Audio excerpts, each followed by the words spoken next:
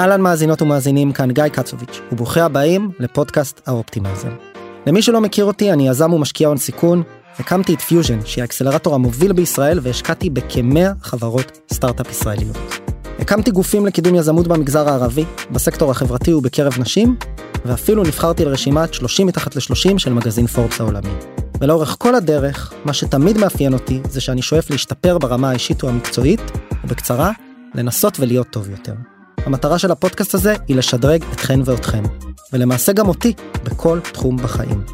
נלמד כאן איך לפתח כלים פרקטיים לניהול זמן ומשימות, קריירה, תקשורת, מנהיגות, התמודדות עם חרדה, זיכרון, שינה, סקס, פסיכדליה, ולמעשה כל נושא אחר שיוכל להוביל לכם ולי תועלת, ולאפשר לנו לעשות האקינג לחיים שלנו.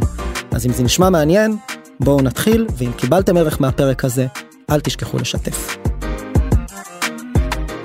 המפגש הזה הוא תוצר של צורך אישי שלי, קודם כל, אני אגלה לכם סוד, אני קצת אגואיסט, ובעצם כמו כולם, גם אני הקשבתי בשבועות האחרונים לשלל מאמרים ופודקאסטים ותשדירים, לגבי איך נכון לכולנו להיות טובים וחזקים יותר בתקופה הזו, וחשבנו שאין דבר יותר מתאים מלהביא דוקטור טל בן שחר כדי לדבר על הנושא הזה, ויותר מלדבר על התיאוריה, גם לדבר על הפרקטיקה, כי כולנו או חלקנו יודעים מה נכון לעשות במרכאות כפולות ומכופלות, אבל קשה לנו מאוד מאוד להגיע ליישום מעשי של הדברים, אז אנחנו בין היתר נדבר במפגש הזה, ספציפית על הנושא של היישום. טל, אני מזמין אותך ככה לפתוח את המיקרופון, בוא תספר כמה מילים עליך, בבקשה. שלום, קודם כל תודה רבה על ההזמנה גיא, תודה לכם שבאתם. אני כבר 30 שנה מתעסק בתחום העושר, הפסיכולוגיה החיובית. בחודשיים האחרונים, כמו רבים, התגייסתי למאמץ ומיישם את הרעיונות מעולם העושר, המדע של העושר לחוסן נפשי והתמודדות עם טראומות או קשיים. בעבר גם עבדתי עם מספר ממשלות בתקופות קשות, באירועים טראומטיים, בין אם זה רעידות אדמה, בין אם זה הצונאמי, המלחמה באוקראינה, ועכשיו בבית, בארץ. תוכל לספר קצת יותר, להרחיב טיפה קצת על הניסיון שלך בכל מה שקשור לחקר העושר וחוסן, איך בכלל אפשר להתמקצע בזה מדעית, זה נתפס לכולנו כמושגים שכל כך קשה לאחוז בהם. נכון, אז באמת עד לפני 25 שנה לא היה ממש תחום שמתמקד בעושר בתוך הפסיכולוגיה. כמובן היו מחקרים על זה, אבל רוב המחקרים היו על דיכאון, חרדה, כעס, פחד, איך להתמודד עם הדברים האלה. קונפליקטים, סטריאוטיפים, ולפני 25 שנה, פרופסור מרטין סליגמן, שעד היום מלמד באוניברסיטת פנסילבניה, אמר שבואו נעביר את המיקוד לא רק, אבל גם לתחומים כמו עושר, או חוזקות, או הנאה, או אהבה, מכיוון שכשאנחנו נפטרים מדיכאון או מחרדה, זה לא אומר שאנחנו מאושרים. או כשאין קונפליקט בתוך מערכת היחסים, זה לא אומר שמערכת היחסים היא טובה, או שאנחנו מאוהבים. כלומר, לא מספיק רק להגיע לאפס, צריך גם לפתח את החיובי. ומה שגילו מהר מאוד, זה כשאנחנו מתמקדים בדברים כמו הנאה באלף, בדברים כמו חוזקות, בדברים כמו עושר ושמחה, אנחנו גם הופכים לחסינים יותר. כלומר, כשאני מפתח את החוזקות שלי במקום העבודה, אני יכול להתמקד טוב יותר, גם בתקופות קשות. כשאני מפתח מערכת יחסים בריאה, זה עוזר לי גם להתמודד עם משברים, בתוך מערכת יחסים ומחוץ לה. כלומר, יש קשר בין שני העולמות, עולם העושר ועולם החוסן, ובזה אני מתמקד, גם בעבודה שלי וכמובן גם בחיים האישיים. אז דיברת פה באמת על קצת, הזכרת פה כמה כלים שיכולים לאפשר לנו, מה שנקרא, לחזק או להעצים את העושר שלנו ואת תחושת החוסן שלנו. כמובן שזה נורא חשוב לכולנו, מאוד חשוב לכולנו בתקופה הזו. אתה יכול להרחיב קצת יותר על איך אנחנו יכולים בכלל לגשת לנושא של חיזוק העושר והחוסן שלנו בתקופה הזו, המאוד מאוד מאתגרת הזו? אז קודם כל אני רוצה להתחיל עם שיעור בשפה. עברית זו אמנם שפת האם שלי, אבל רוב חיי אני ביליתי בחול, אבל עדיין יש לי אהבה עמוקה לשפה, כי היא שפה מאוד משמעותית. מה זאת אומרת? בוא נסתכל על המילה משבר. אנחנו עכשיו נמצאים במשבר ברמה הלאומית, אנשים ברמה האישית כמובן, והמילה משבר בעברית באה מהשורש ש"ב ריש, כלומר שבר. ואכן אנחנו יודעים שמשבר יכול להוביל לשבר, בין אם זה ברמה האישית או ברמה הארגונית או ברמה הלאומית. אבל יש פירוש נוסף למילה משבר. משבר היא מילה תנכית, שהפירוש הנוסף שלה היא הכיסא שעליו יושבת היולדת.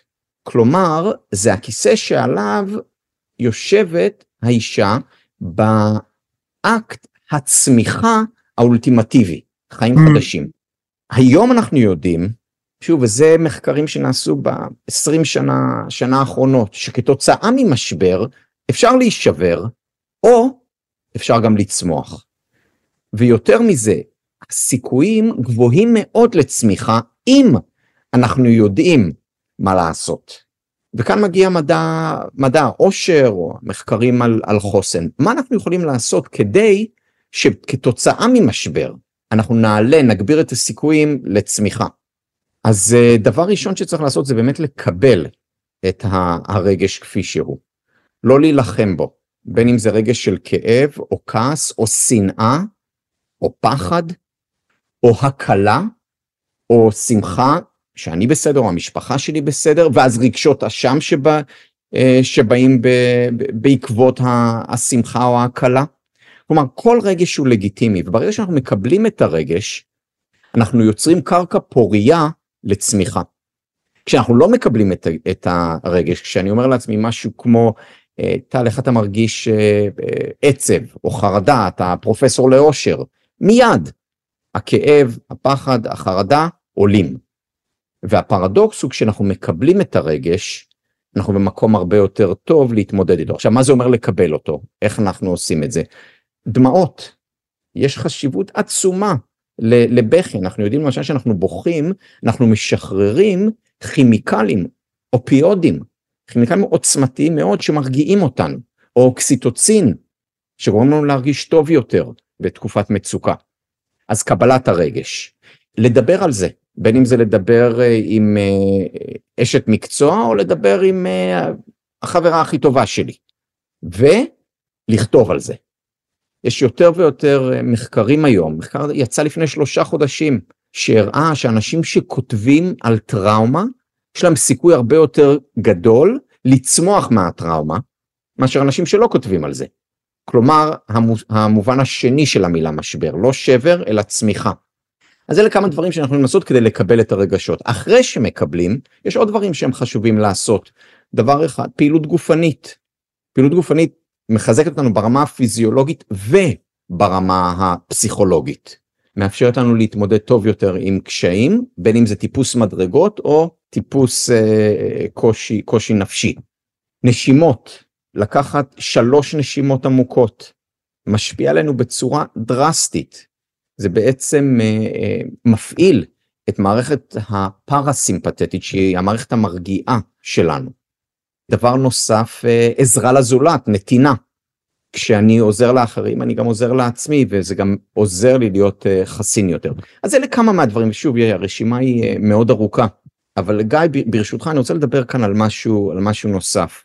וזו הסיבה גם שגידי, אלמוג ואני הקמנו את ויביד. יש פער גדול מאוד בין knowing לבין doing. בין, אנחנו קוראים לזה בעברית, פער היישום. מה שאנחנו יודעים לעשות, ומה שאנחנו עושים בפועל. אני אתן לך דוגמה אחרת כאן. אתה יודע, אני שואל אותך שאלה. האם, גיא, אתה מעדיף להכיר תודה או להעריך, to appreciate, את האהובים עליך, או אתה מעדיף לקחת אותם כמובנים מאליהם? זה לא פייר, לא הכנו את זה לפני הזה, אז ברור שעכשיו מול 100 איש שלא מכירים אותי, אני מעדיף להכיר תודה, ואני עושה זאת באופן קבוע, אבל במציאות, הנה אני אזרום איתך, כי זו גם האמת, ברור שברוב הימים אני כנראה לוקח אותם כמובן מאליו, ואולי אפילו אלו האנשים שאני מרשה לעצמי הכי הרבה גם להתאמת ולהתחכך איתם, ולפגוע בהם.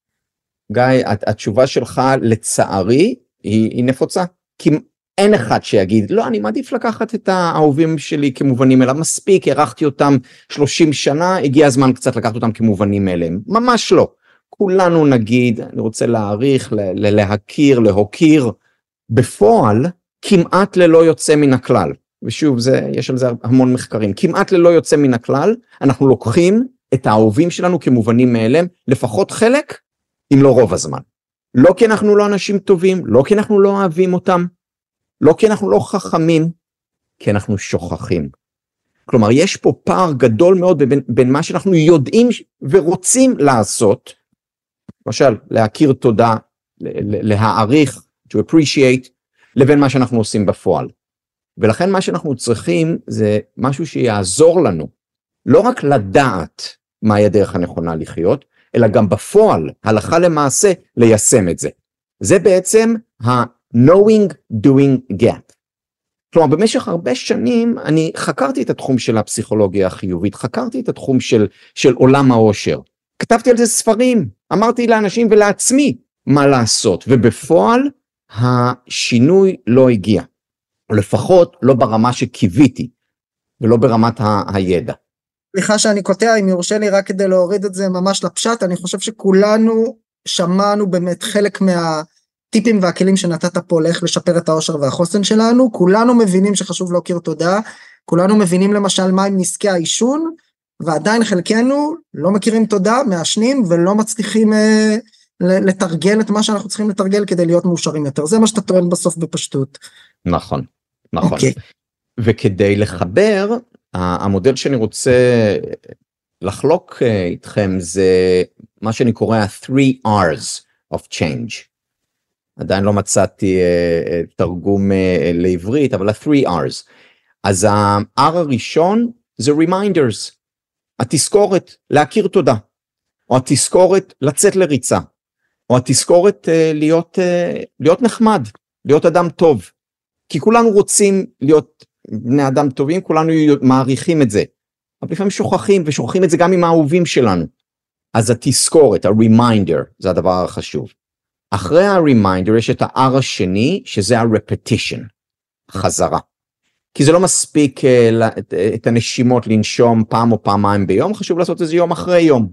לא מספיק להכיר תודה רק היום בערב, כי אני שמעתי הרצאה על זה, חשוב לעשות את זה מדי ערב. אז החזרה היא חשובה, אבל למה החזרה היא כל כך חשובה? כי אז אנחנו מגיעים ל-R השלישי, שזה ה-ritual, הריטואל, ההרגל. ומה זה ברמה הפיזיולוגית הרגל? זה בעצם שהמוח שלנו השתנה, שהנוירונים שלנו התחברו בדרך מסוימת, שגורמת לנו, עוזרת לנו לעשות משהו שוב ושוב באופן אוטומטי. אתה יודע, כשאני הייתי קטן, כמו כולנו, אמא שלי הזכירה לי לצחצח שיניים, reminder, היא הזכירה לי לצחצח שיניים כל יום, repetition. היום אני לא צריך את אמא שלי יותר לצחצוח שיניים, אני צריך אותה לדברים אחרים, אבל לא לצחצח שיניים.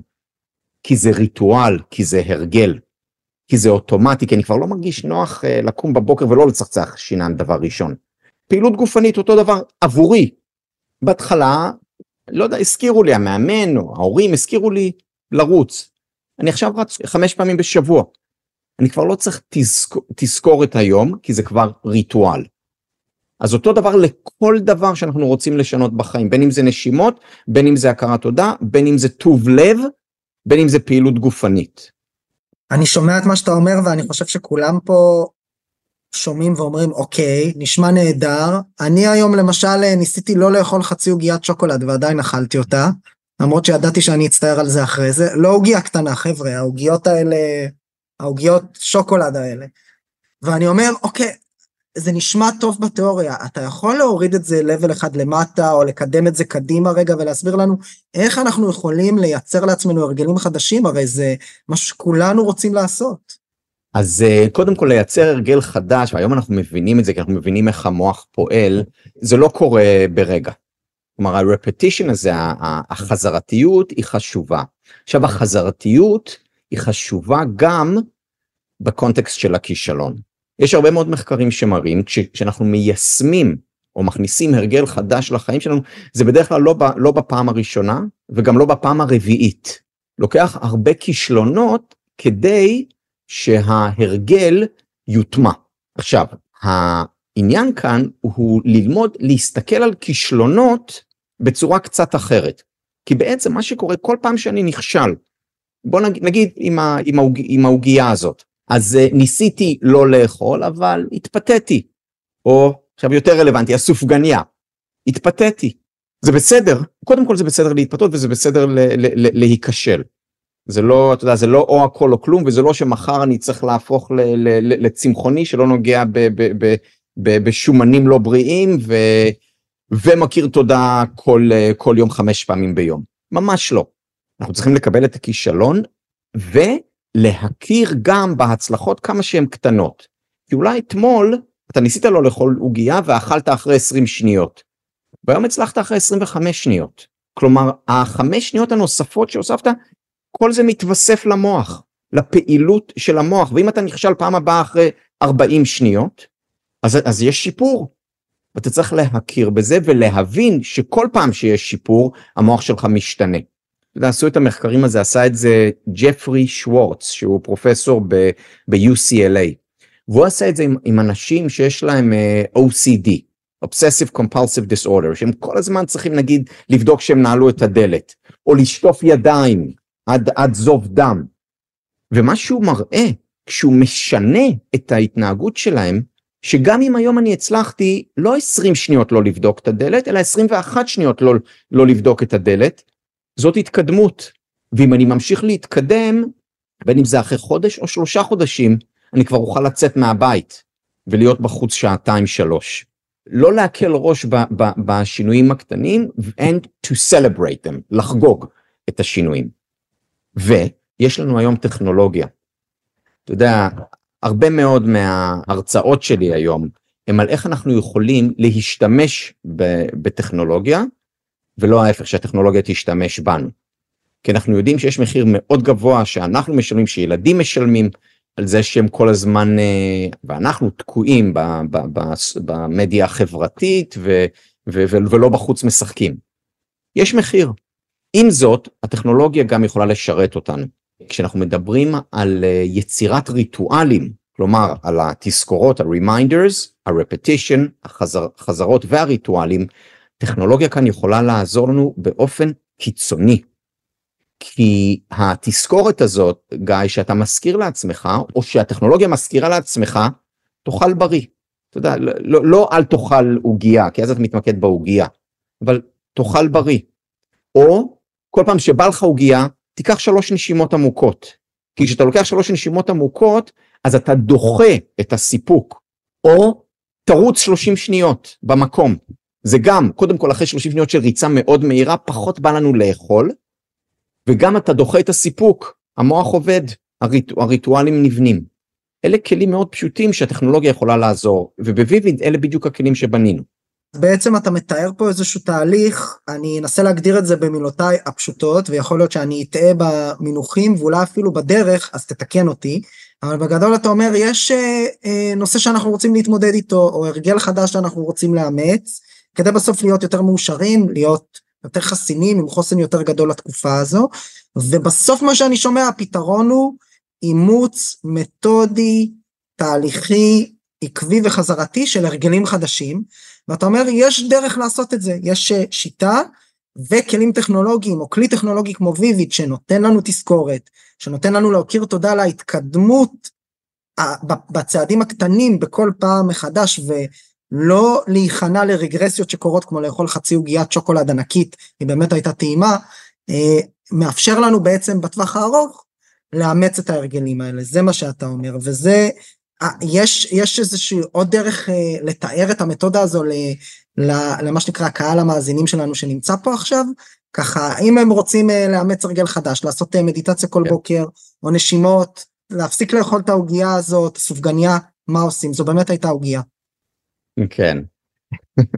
אז גיא, תראה, קודם כל, אני לא נגד לאכול חצי עוגיה, או אפילו סופגניה שלמה, כל עוד זה במינון. אתה יודע, הבעיה מתחילה שאנחנו בולסים,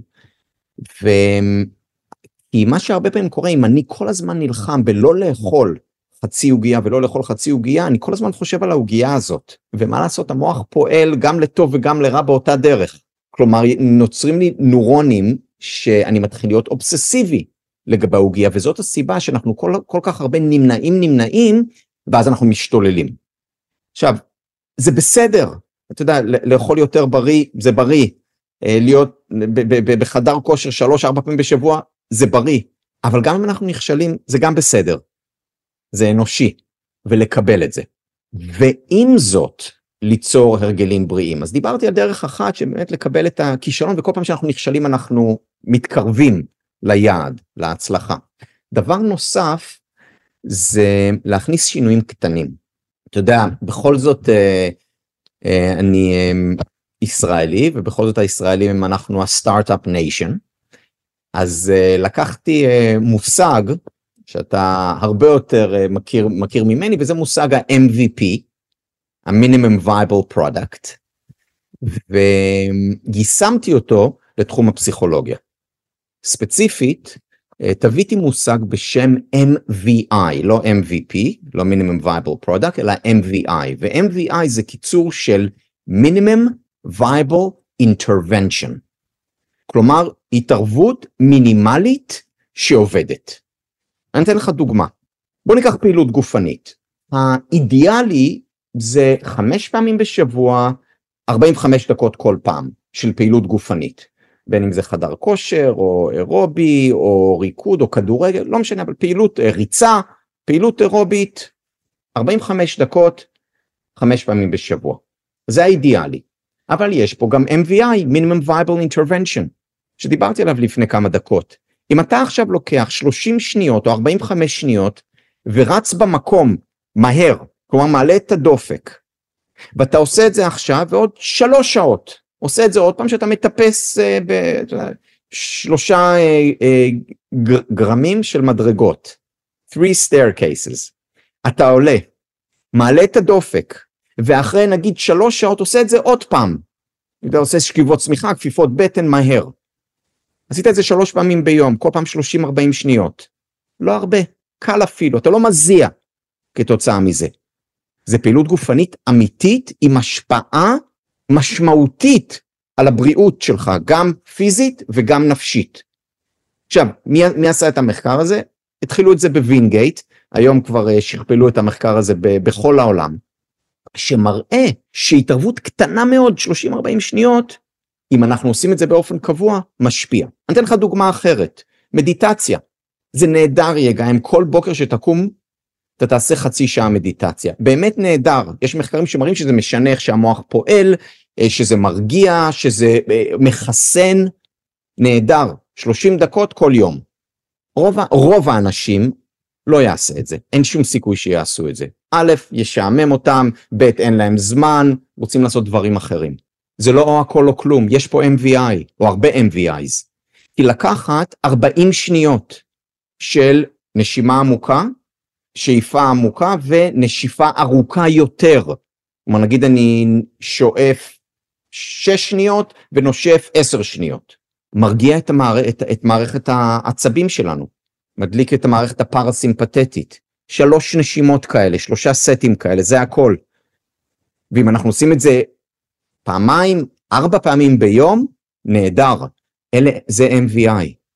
לשבת עם הילדה שלי, ולהקשיב לה 3 שעות, מדהים. גם חיבוק, 10 שניות, זה MVI שהוא חשוב. כלומר, יש הרבה דברים שאנחנו יכולים לעשות, וצריכים לעשות, הכרת תודה. אתה יודע, יש אנשים, הבן אדם הדתי מכיר תודה כל יום במשך שעה יותר, זה מה שתפילה עושה. אבל אם אני לא דתי, אני עדיין יכול 1 או 2 להגיד תודה על הדברים הטובים בחיים שלי, או להגיד מודה אני, גם אם אני לא דתי. אז ההתערבויות הקטנות האלה, וכאן מגיעה הטכנולוגיה, להזכיר לנו, לזוז, לנשום, להגיד תודה, להיות נחמד וכולי. אז כאן רק לציין טל שיש לכם באמת איזושהי תבנית כזו, נכון? איזשהו טמפלייט, שאתם יודעים לתת אותו גם לאנשים וגם למטפלים, כדי לעזור לנו בעצם לאמץ את המתודולוגיות האלה. אם אתם יכולים להתייחס לזה בדקה, ואז אני רואה כבר שאלות בצ'אט, שנוגעות יותר לפרקטיקה ולמצב היומיומי של כולנו, ואז נתייחס גם אליהם. אז באמת המטרה שלנו היא לפשט את זה, לעשות את זה קל, ואולי, גידי, אולי תגיד אתה כמה מילים על הטמפלט.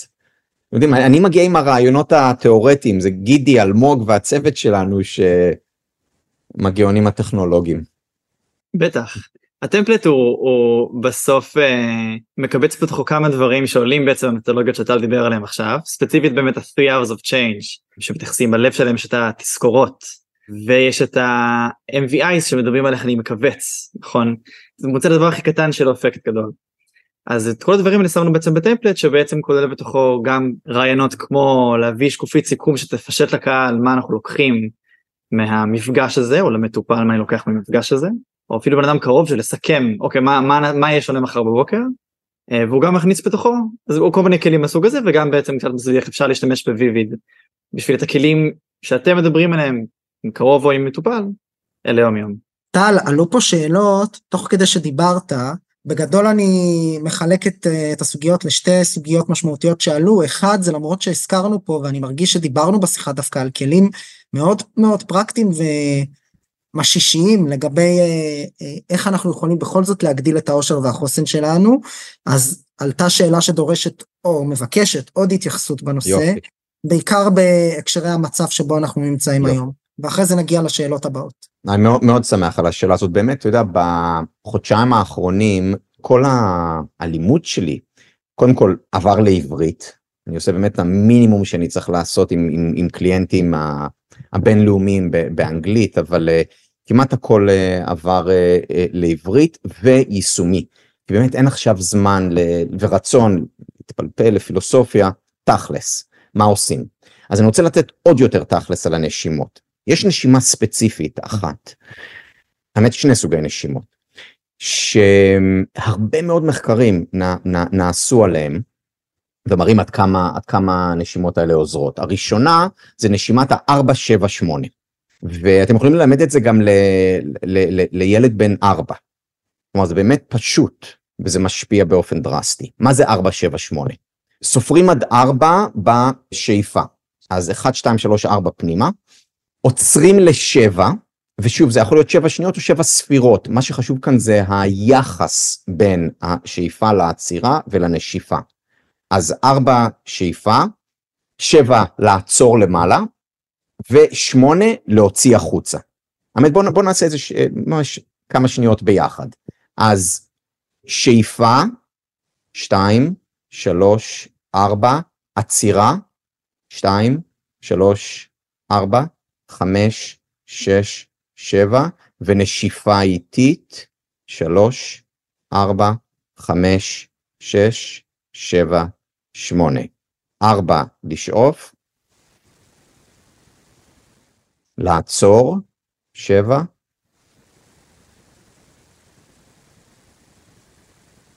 ונשיפה איטית.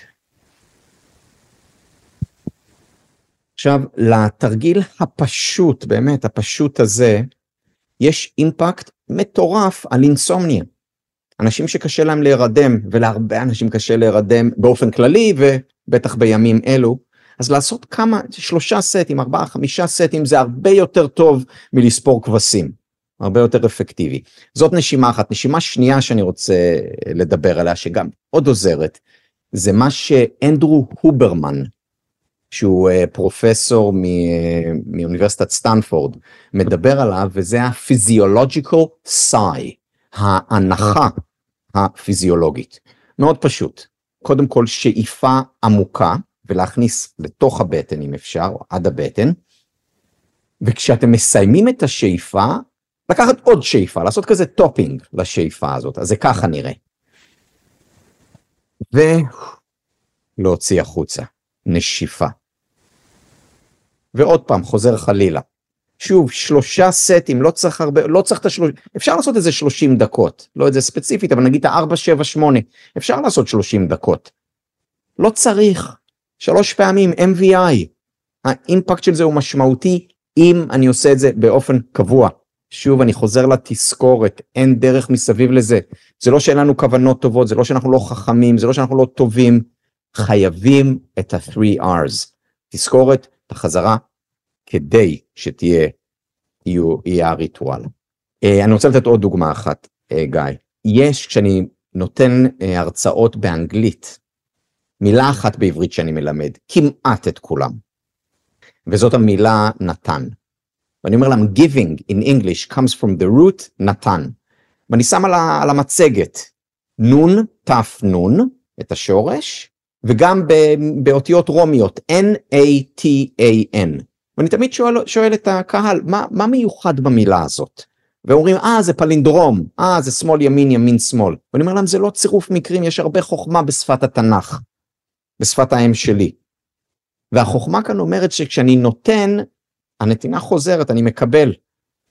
וזה חשוב תמיד לאושר, זה על אחת וכמה חשוב בתקופות קשות, כי אין דבר שעוזר לנו יותר להתמודד עם קושי, מאשר הנתינה.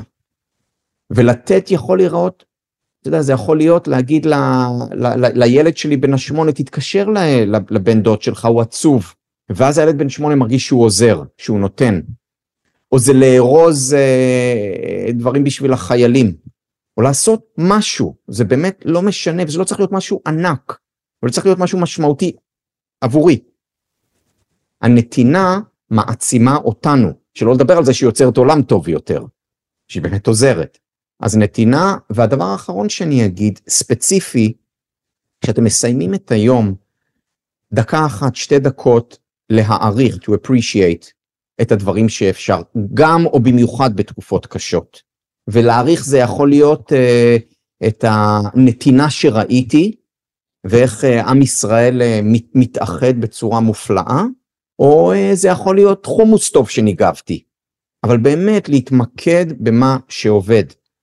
ואתם יודעים, דיברתי על מילה בעברית שאני מאוד אוהב, המילה באנגלית שאני אוהב זה המילה appreciate. והמילה appreciate באנגלית זה להעריך, להיות אסיר תודה. המובן השני של המילה appreciate זה לצמוח. למשל שמדברים על הכלכלה שצומחת, אומרים the economy appreciated. ושני המובנים של המילה appreciate הם מחוברים, because when I appreciate the good appreciates. כשנמעריך את הטוב, הערך עולה. אז אלה דברים יותר קונקרטיים. אני באמת לא, קודם כל תודה, אני באמת לא חשבתי על זה, ש-appreciate זה גם, you can appreciate value, נכון? בדיוק. ואז כשאנחנו מעריכים דברים הם צומחים, אז אני קצת מעדד את מה שאמרת, ומכאן אני רוצה לעבור לשאלה נוספת, קיבלתי גם שאלה דומה בפרטי, אני מנסה ככה לתרגם את זה, השאלה נוגעת במה שקשור, בוא נקרא לזה לפער, בין החוסן והאושר הפרטי שלנו, התייחסו בשאלה לאושר שלנו בארגון, או בקבוצה יותר גדולה, אני רוצה לקחת את זה קצת למקום הכי פרקטי ויומיומי, אוקיי, אנחנו מנסים לדאוג לרווחה שלנו, אבל מה אנחנו עושים כשאנחנו נמצאים בסביבה, שבה אנחנו מרגישים שנדרש גם איזשהו תיקון כזה, איך אנחנו יכולים באמת להיות יותר טובים, או להביא את הכלים האלה גם לסביבה שלנו. כן, אמר את זה מהטמה גנדי, תהיה השינוי שאתה רוצה לראות בעולם, be the change you want to see in the world. וזו באמת אולי הטיפ החשוב ביותר, להביא לשינוי, דרך אגב גם הטיפ החשוב ביותר להיות מנהיג, או מנהיגה, להוביל, להוליך על ידי דוגמה אישית. כאשר אנחנו עושים מעשה טוב, המעשה הטוב הזה הוא contagious, מדבק. כי כשאנשים רואים מעשה טוב, קורה משהו במוח. מה שספציפית קורה זה נורוני המראה שלנו, שדרך אגב גילו אותם רק בעשרות שנים האחרונות, יש לנו נורוני מראה, שאנחנו בעצם מפנימים את הפעולה של האחר, את הנתינה הזאת, והסיכוי שאנחנו ניתן אחרי זה, עולה באופן משמעותי. אותו דבר עם חיוך, אנחנו יודעים שחיוך מדבק. הכרת תודה מדבקת, שאנשים רואים אותנו, אומרים תודה, הסיכוי שהם יגידו תודה אחרי זה הוא הרבה יותר גבוה. כלומר, קודם כל, השינוי הכללי מתחיל עם הפרט. זה הדבר הראשון. אחרי זה, איך אנחנו עוד יכולים להוביל לשינוי? לא על ידי הרצאות. כן, אם מישהו בא להרצאה והוא רוצה לשמוע הרצאה, סיפור אחד. אבל אם אני עכשיו מתחיל להרצות לבת 16 או הבן 14 שלי, פחות יעבוד. או לארגון שלי, פחות יעבוד. אבל מה אני כן יכול לעשות? אני יכול לספר סיפורים.